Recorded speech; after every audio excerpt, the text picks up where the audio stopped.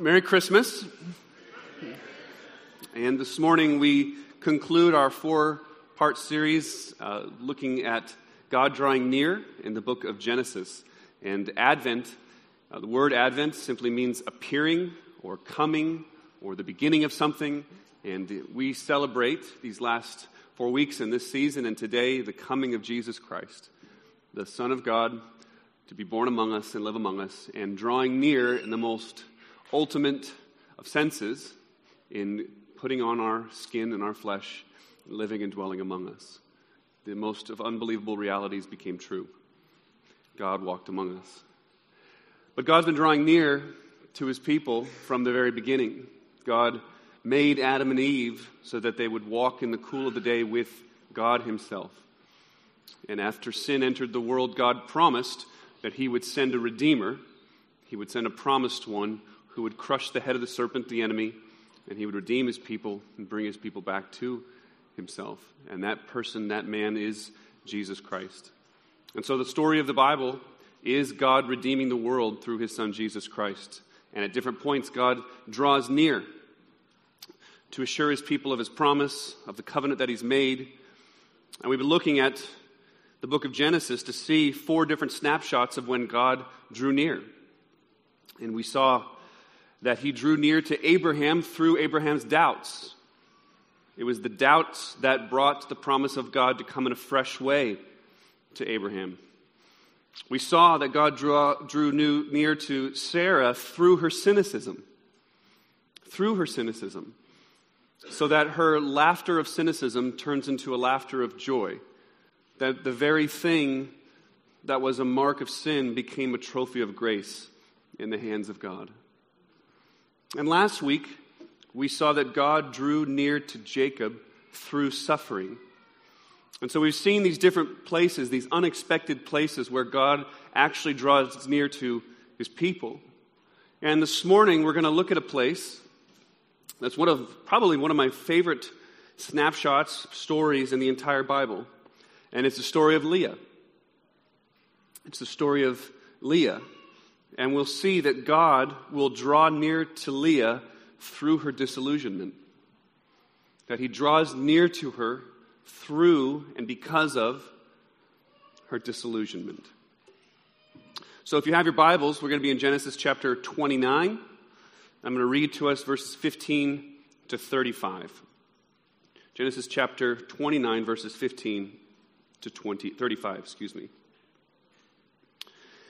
Then Laban said to Jacob, "Because you are my kinsman, should you therefore serve me for nothing? Tell me, what shall your wages be?" Now Laban had 2 daughters. The name of the older was Leah, and the name of the younger was Rachel. Leah's eyes were weak, but Rachel was beautiful in form and appearance. Jacob loved Rachel. And he said, "I will serve you 7 years for your daughter Rachel." And Laban said, "It is better that I give her to you than I should give her to any other man. Stay with me." So Jacob served 7 years for Rachel, and they seemed to him but a few days because of the love he had for her. Then Jacob said to Laban, "Give me my wife, that I may go into her, for my time is completed." So Laban gathered together all the people of the place and made a feast. But in the evening he took his daughter Leah and brought her to Jacob, and he went into her. Laban gave his female servant Zilpah to his daughter Leah to be her servant. And in the morning, behold, it was Leah. And Jacob said to Laban, "What is this that you've done to me? Did I not serve you for Rachel? Why then have you deceived me?" And Laban said, "It is not so done in our country to give the younger before the firstborn. Complete the week of this one, and I will also give the other, in return for serving me another 7 years." Jacob did so, and completed her week. Then Laban gave him his daughter Rachel to be his wife. Laban gave his female servant Bilhah to his daughter Rachel to be her servant. So Jacob went into Rachel also. And he loved Rachel more than Leah, and served Laban for another 7 years. When the Lord saw that Leah was hated, he opened her womb, but Rachel was barren. And Leah conceived and bore a son, and called his name Reuben. For she said, "Because the Lord has looked upon my affliction, for now my husband will love me." She conceived again and bore a son, and said, "Because the Lord has heard that I am hated, he has given me the son also." and she called his name Simeon. And again she conceived and bore a son, and said, "This time my husband will be attached to me, because I bore him 3 sons. Therefore his name was called Levi." And she conceived again and bore a son, and said, this time, I will praise the Lord." Therefore she called his name Judah. Then she ceased bearing. This is God's word for us this morning. Would you pray with me? Father, we are grateful for this Advent season. We're grateful to celebrate that God became weak people needing a Savior to become weak for them. And you've done that for us. So help us this morning, Lord, as we look to this text and we see the disillusionment that Leah experienced and how you ultimately touched her with your grace. So help us to see it for ourselves, Lord. We pray these things in Jesus' name. Amen.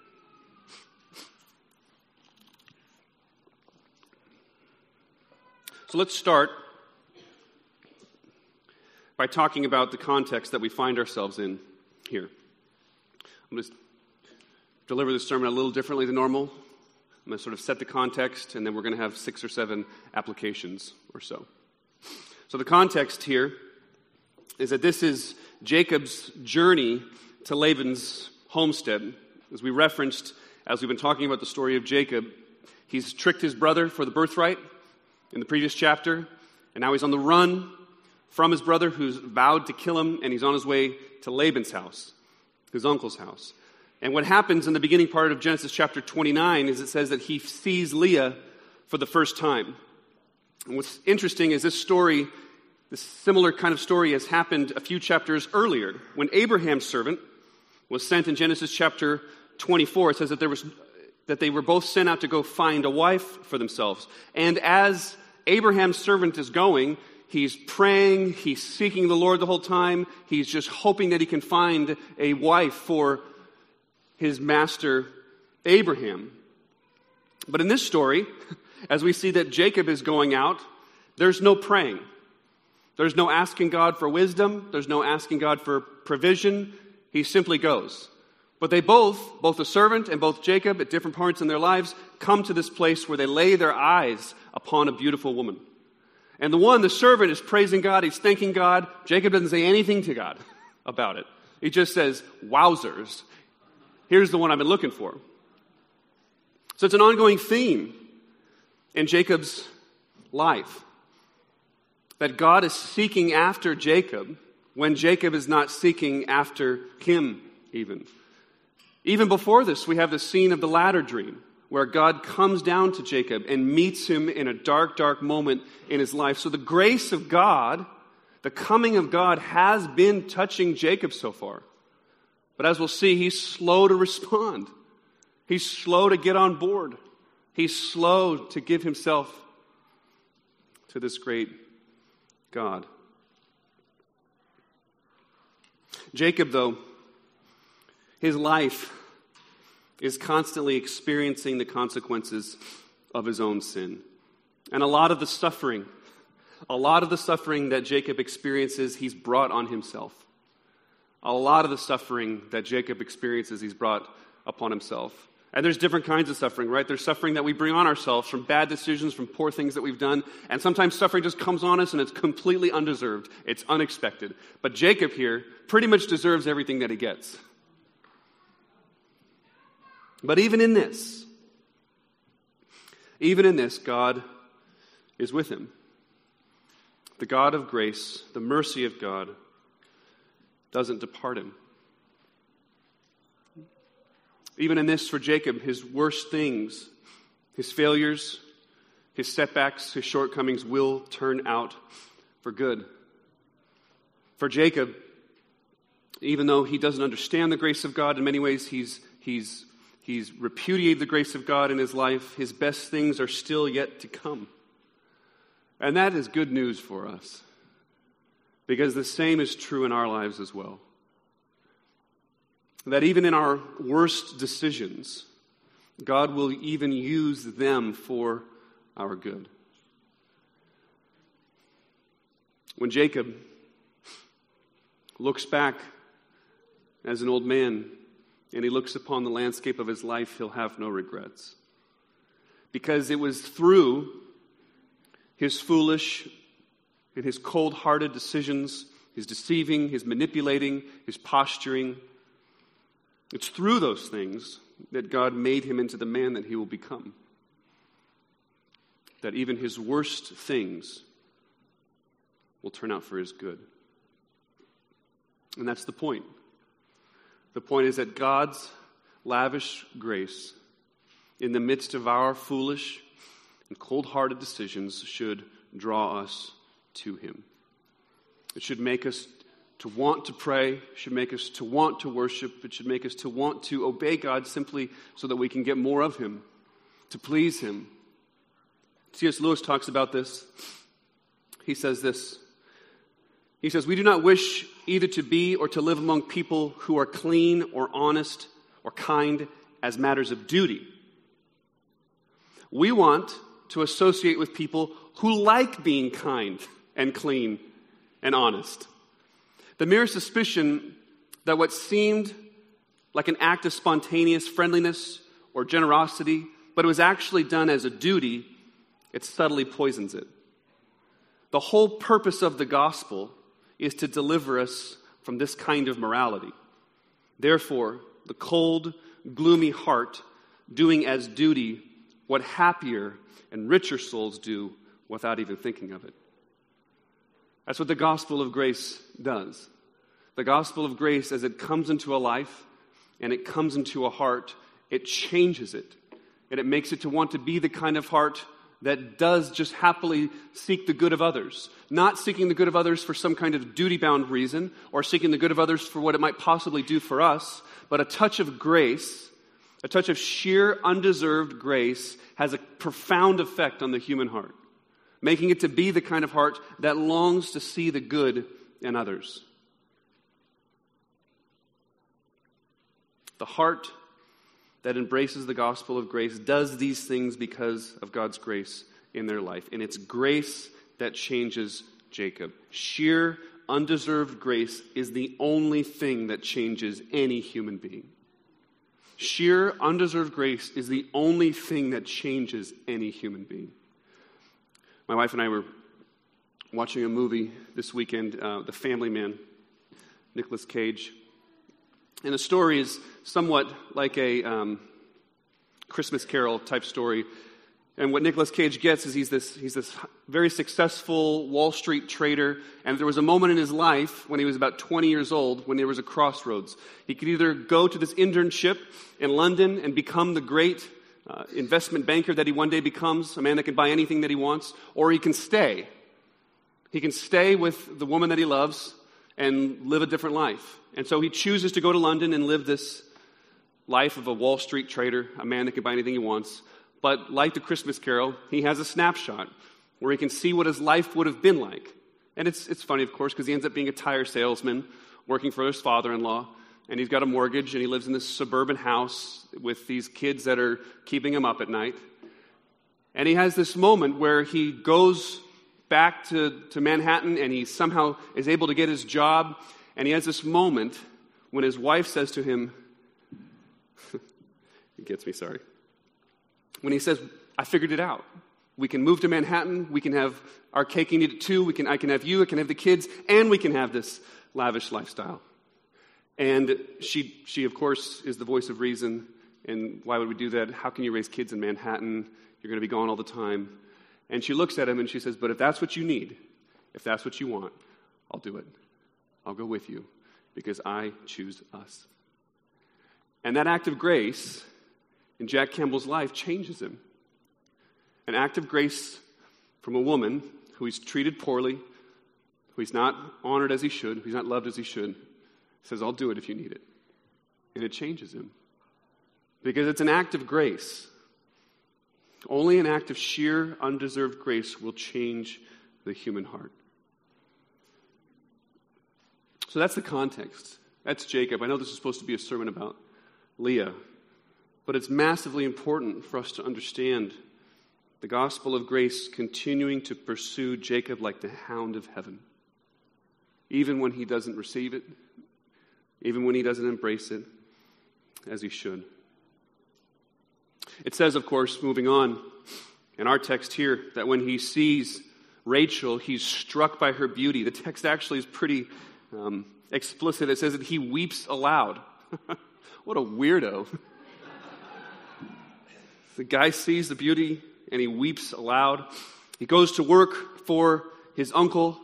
It says in verse 17 that Rachel is beautiful and he loves this woman. He wants to marry her, of course, but he can't pay the bride price. And so he agrees to this exorbitant bride price of working for 7 years. And all commentators suggest that this is not just the way it was back then. This is not just what everybody did. This is an over-the-top, exorbitant bride price. Okay, this is it's an insane concept to work for a guy 7 years so that you can marry his daughter. Okay, I mean, well, never mind. I was about to make a bunch of jokes about people trying to marry people's daughters, but for another day.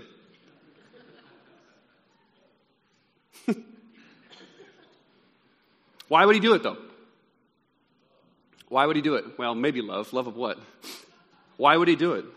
Well, one of the reasons is the myth of fulfillment. The myth of fulfillment, and this passage is riddled with the myth of fulfillment. It happens here to him. Later we'll see that it's happening to Leah. The passage is riddled with the myth of fulfillment. If a beautiful woman will love me, then I will have worth. And we do this.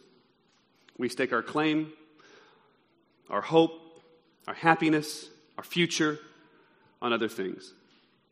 Searching for the thing that will ultimately make us happy. We, as a modern society, talk about marriage this way. We have fairy tale discussions about marriage. We talk about the one, the Prince Charming, the only one who will truly make us happy, one that will complete us. But at the end of the day, it's self-seeking and self-serving. There's an underlying myth, there's an underlying mentality to this way of thinking that says that I need to marry this person so that I can be truly happy. And therefore, it's up to this person to make me truly happy. And we do this with everything. We do it with marriage. That's obviously the most obvious application from this text this morning. But we do it with all sorts of things. We do it with careers. We do it with this elusive, when I finally have X, then I'll be happy. We do it with the next home that we want to buy, the next car we want to buy. Look, tomorrow or 2 days from now is Christmas. And there's this myth of fulfillment that's residing in each of our hearts. That something's going to come. Something's going to satisfy us. And sometimes the problem is that these things do deliver short-term results. They deliver short-term results. And that's exactly what Jacob is doing. He's setting his hope, he's setting his happiness, he's setting his joy on something that is in the elusive future. Something that will one day come. Retirement. Financial freedom. Your kids all being married. Your kids being successful. Something out there. We set our hope, we set our satisfaction on the elusive future. There's a myth of fulfillment in those things. We'll talk more about that as we continue on.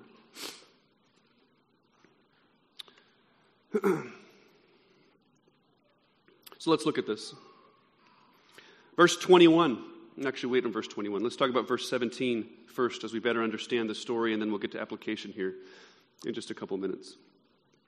Verse 17 says that Leah's eyes were weak, but Rachel was beautiful in form and appearance.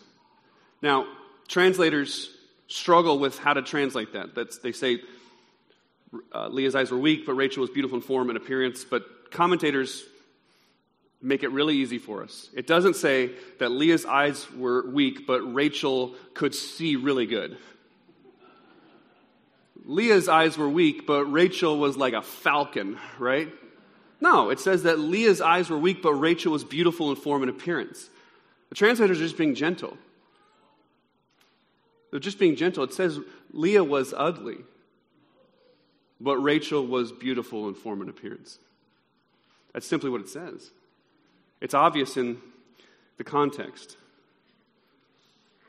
So Jacob, of course, loves Rachel because she's the beautiful one. And here we have Leah, Now, just being pretty strong in language here, but know that Leah is very near and dear to me in understanding this story. So I say it strongly, but I don't mean it to be unkind or anything of that nature.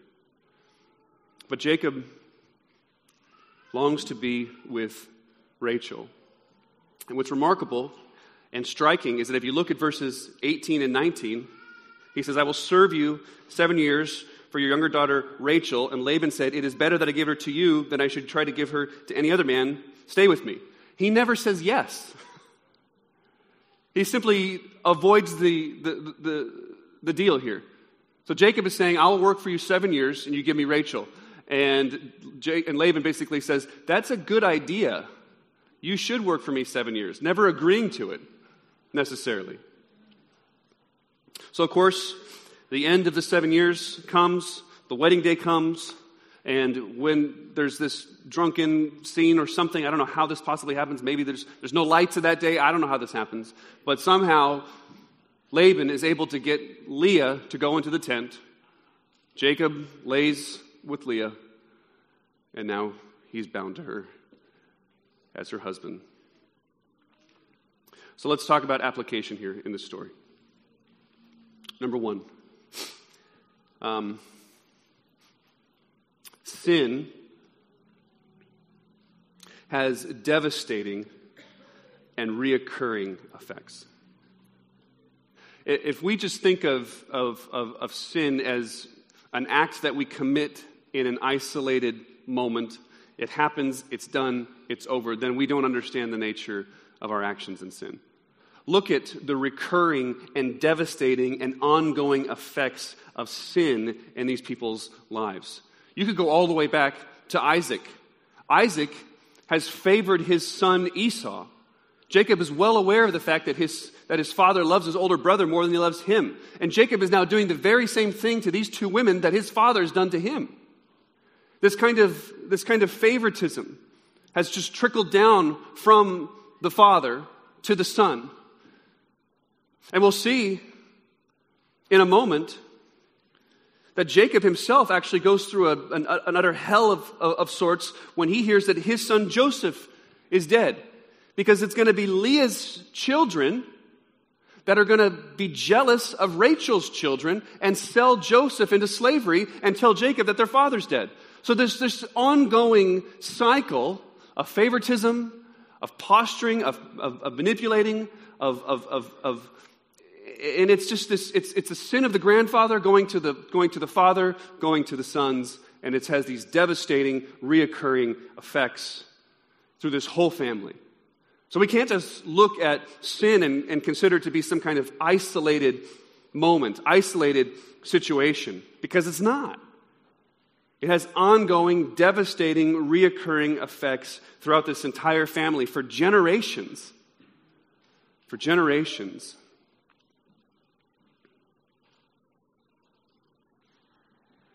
That's number one.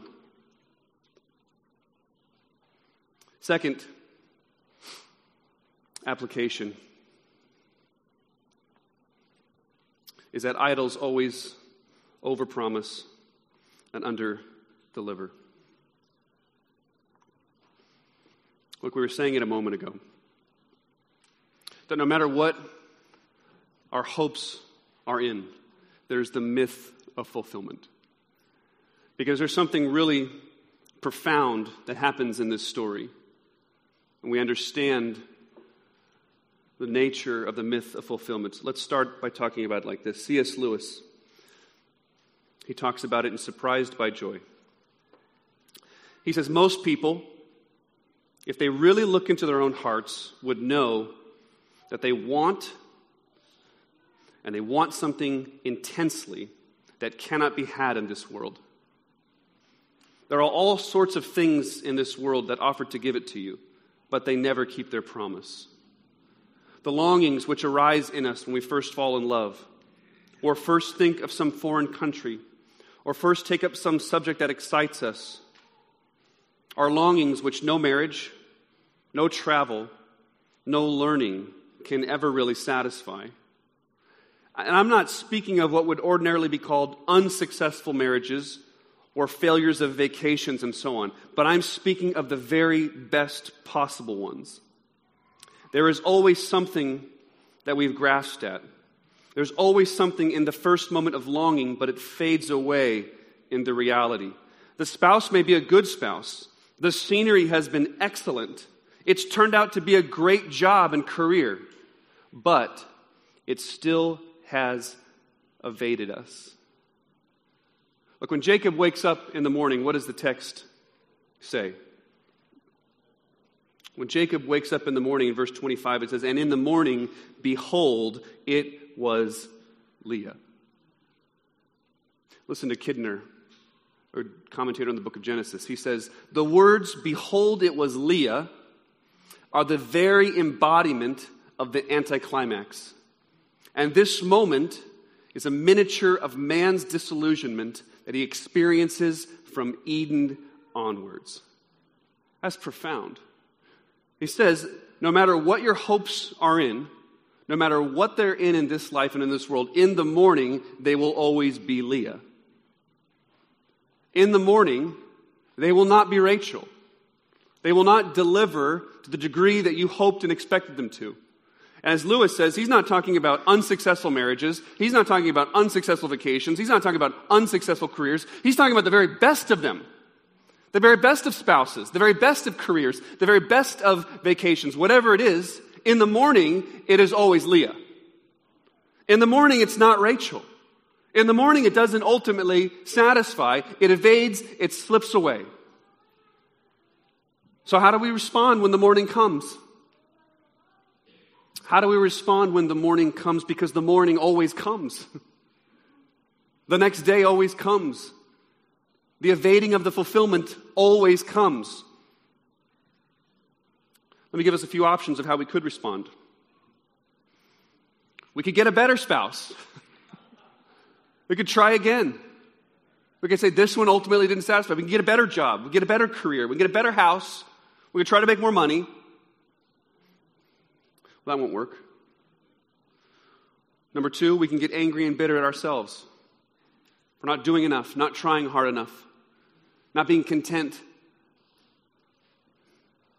Number three, we can get bitter and angry at other people. They're not delivering, they're not doing what they're supposed to be doing for me. We can get bitter and angry at our spouses for not delivering on the kind of life that we expected to have. Or four, we can get bitter and angry at God.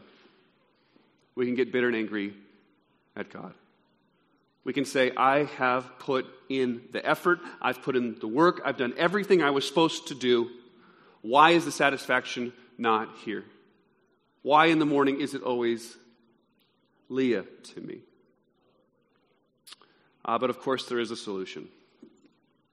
There is a solution. And it's an early Christmas present for you.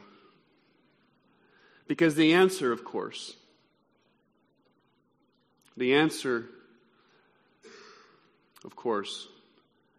is that there are no true Rachels in this life. The answer, of course, is that there is nothing in this world that can truly satisfy your heart to the degree that it longs for. There are no Rachels in this world and in this life. So then what's the answer? Again, C.S. Lewis, Weight of Glory. It would seem that our Lord finds our desires not too strong, but too weak. We are half-hearted creatures, fooling about with drink and sex and ambition when infinite joy is offered to us. Like an ignorant child who wants to go on making mud pies in a slum because he cannot imagine what is meant by the offer of a holiday at the sea, we are far too easily pleased. It's quite simple. If there's something in our hearts that are longing for, and nothing on this side, nothing in this world can ultimately satisfy, it must therefore mean that our hearts were made for something more. Our hearts were made for another world. Our hearts were made to live and dwell and be in the presence of God. And He has to draw near in the midst of our disillusionment. So when the morning comes, when behold it is Leah, It is our heart telling us that there are no true Rachels in this world.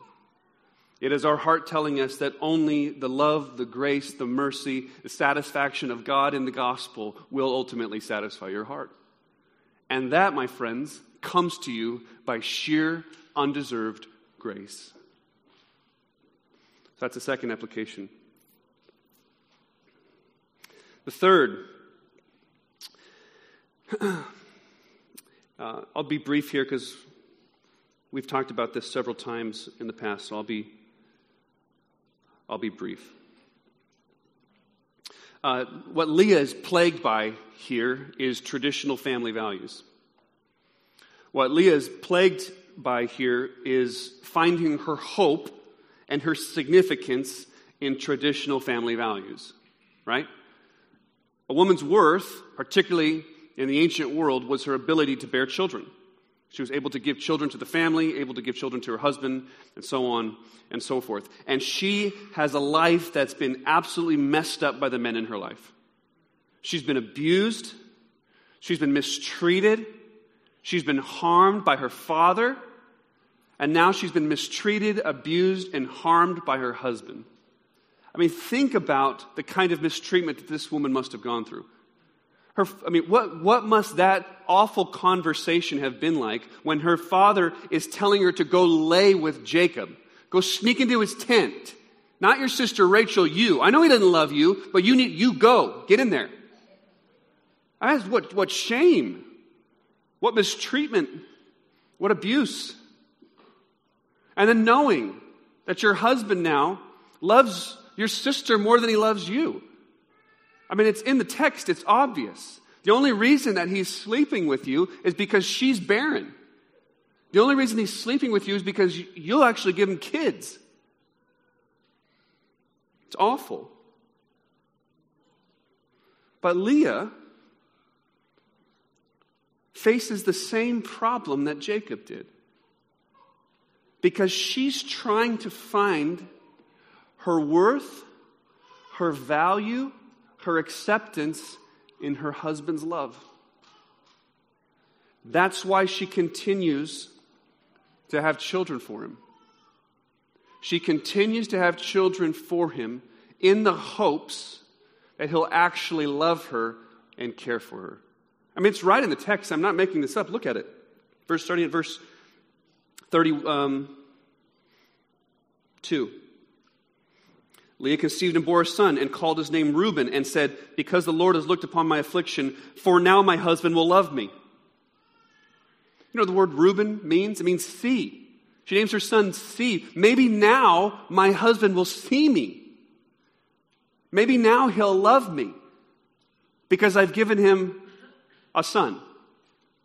No.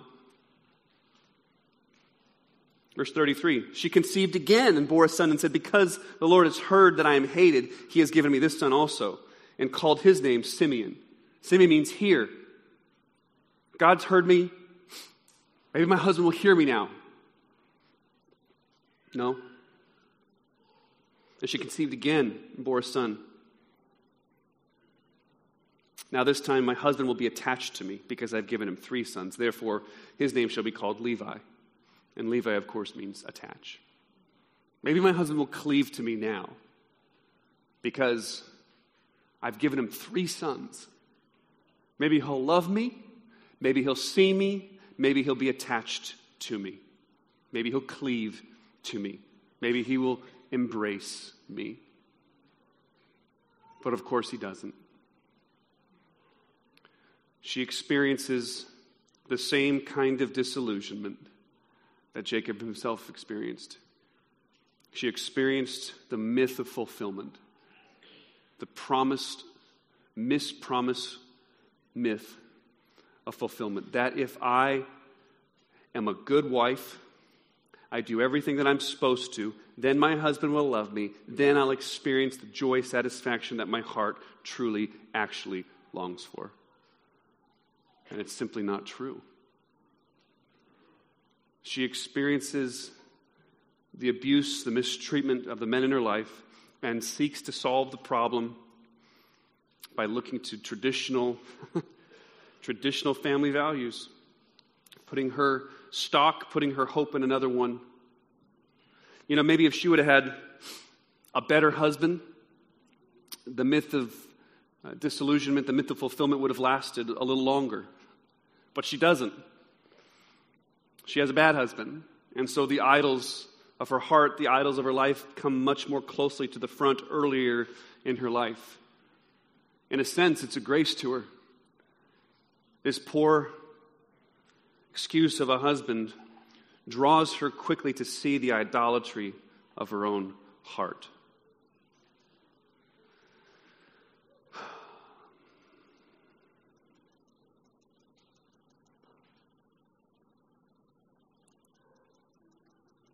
So that's third application.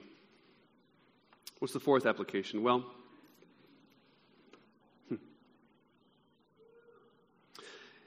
it's that God works through weak people.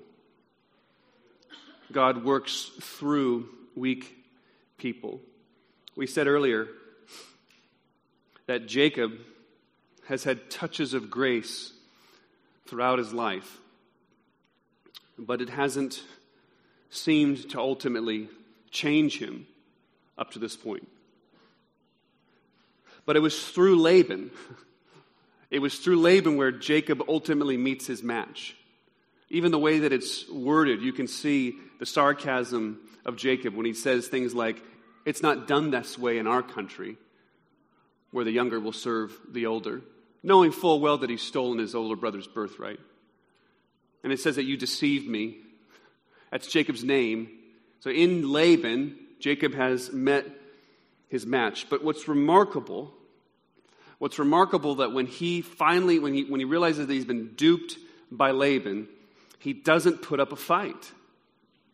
He doesn't put up a fight. When he says, "Nope, you have to work for me another 7 years," he doesn't put up a fight, because what Jacob sees in Laban is he sees himself.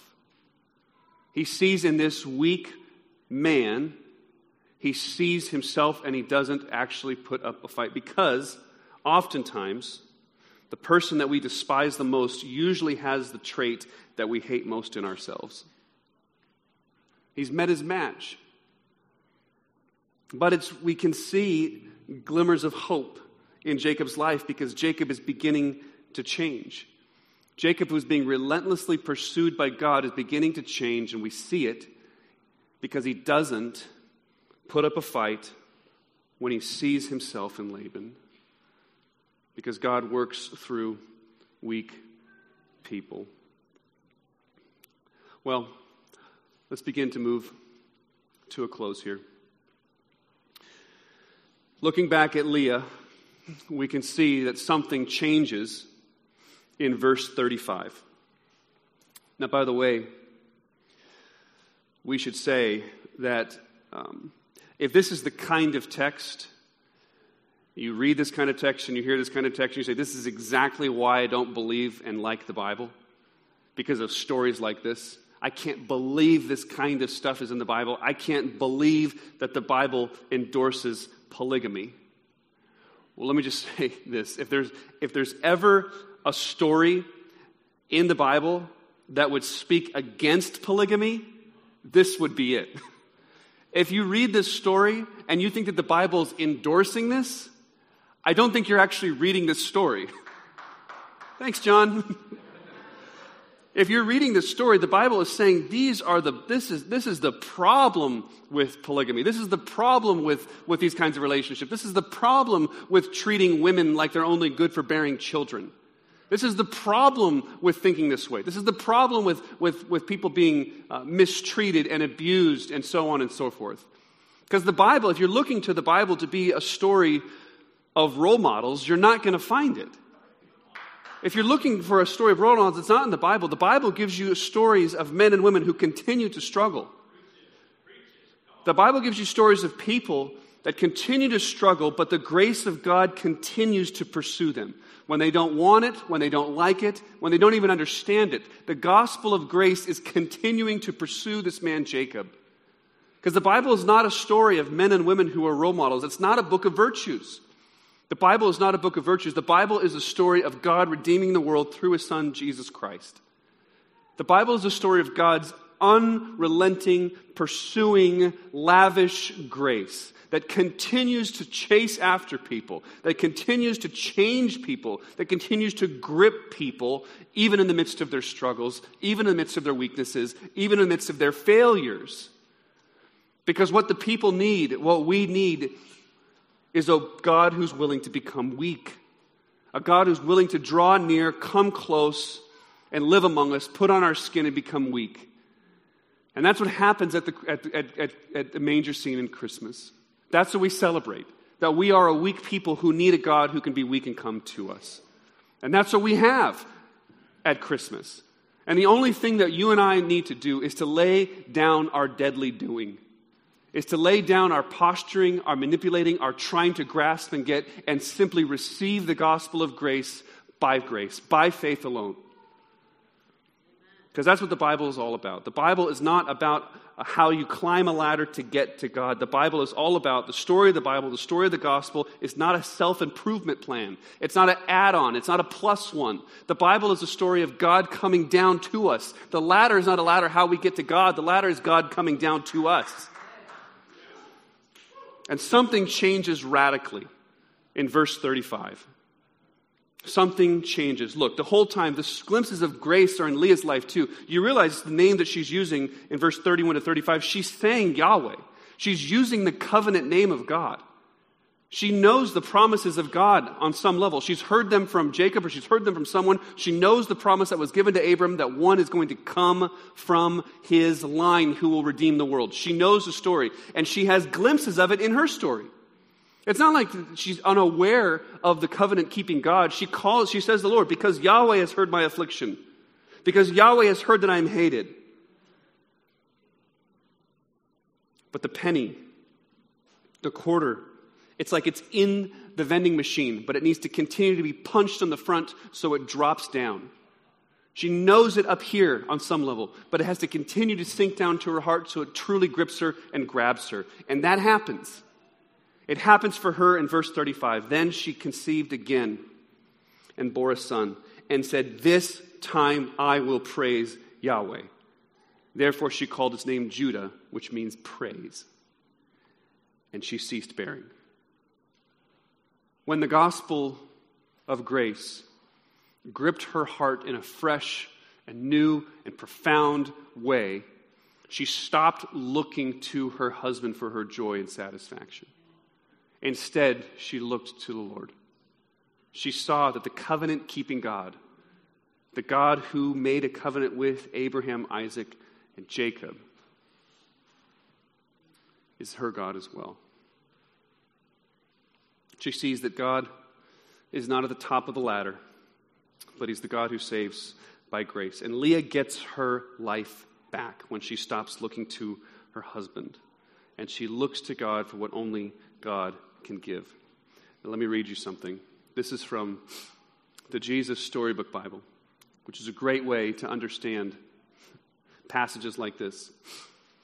It's called The Girl No One Wanted. There were two sisters. The youngest sister was very beautiful, and her name was Rachel, but the oldest sister wasn't beautiful at all. Rachel was the kind of girl who always gets invited to the parties and chosen for the team. Everyone loves her. And poor Leah, no one hardly noticed her. And one day their cousin Jacob came to stay. He was one of Isaac's sons, and he was on the run. The funny thing is, Jacob, of all people, was the one who God gave the special promise, "I will rescue the world through your family." So Jacob stayed a long time working for his uncle Laban, and one day Laban said, "Jacob, I've decided to pay you for your work. What do you want?" And a sudden thought struck him. "How about one of your daughters?" Jacob looked at Rachel, then he looked at Leah. Which one would he choose? Of course he chose Rachel. "I'll work 7 years for free if I can marry Rachel." So Jacob worked 7 years, and at last his wedding day arrived. But that night, Laban played a nasty trick on Jacob. Instead of sending Rachel to marry him, he sent Leah. And the next morning, Jacob woke up and screamed. His new wife lying beside him wasn't Rachel, it was Leah. He jumped out of bed. "Laban," he cried, "you scoundrel." But Laban said, "Work for me another 7 years and you can marry Rachel." So he did it, worked another 7 years. Now Jacob had 2 wives, but of his 2 wives, Jacob loved Rachel. "No one loves me," Leah said. "I'm too ugly." But God didn't think she was ugly. And when he saw that Leah was not loved and that no one wanted her, God chose her to love her specifically and to give her a very special promise that one day God was going to rescue the world through Leah's family. Now, when Leah knew that God loved her, in her heart suddenly it didn't matter anymore whether her husband loved her best or if she was the prettiest. Someone did love her with a never stopping, never giving up, unbreaking, always and forever love. So when a baby boy came, she called him Judah, which means this time I will praise the Lord. And that's what she did. And you'll never guess what God gave Leah. You see, when God looked at Leah, he saw a princess. And sure enough, that's exactly what she became. Because one of her children one day would become the Prince of Heaven, God's own son. The prince would love God's people, and they would need to be beautiful for him to be loved. He would love them with his whole heart, and they would be beautiful because he loved them, just like Leah. You realize what Leah got. Jesus will come from the line of Judah. Because many years later, in a similar kind of scene, a young virgin woman would bear a son, Jesus Christ, who is the Prince of Peace, who is from the line of Leah, who makes us beautiful like Rachel when deep down we have ugly hearts. And he loves us with the kind of unrelenting, never giving up, never-ending love. And when that kind of undeserved, lavish grace meets us, it has profound effects in our lives. Because it's in the midst of our failures, when, behold, in the morning it is Leah, when we have pursued those things, that's when the grace of God is just at the front door, knocking and waiting to come in. It's through our failures. It's through our disillusionments. It's through our seeking our joy and satisfaction in other things that becomes the very trophy of God's grace for us. Because it's in those things that he meets us. What a wonderful, merciful Savior we have. Let us pray. Father, we are grateful for your love towards us in Jesus. We pray that we would lay hold of this lavish, undeserved grace, that you would draw near to us in the midst of our disillusionments, in the midst of our failures, in the midst of our seeking our identity and hope in our idols, Lord. You're so gracious to us. You're so kind that you would come to us. That it's not us climbing a ladder to get to you. It's not us pulling ourselves out of the pit. It's not us pulling ourselves up by our bootstraps. And then you can meet us. But you meet us at the bottom. You meet us at the end of ourselves. You meet us, Lord, when we need you the most. We're grateful, God. We pray in Jesus' name. Amen. We celebrate the Lord's table now, where we experience tangibly that undeserved lavish grace for us. So you can come up row by row.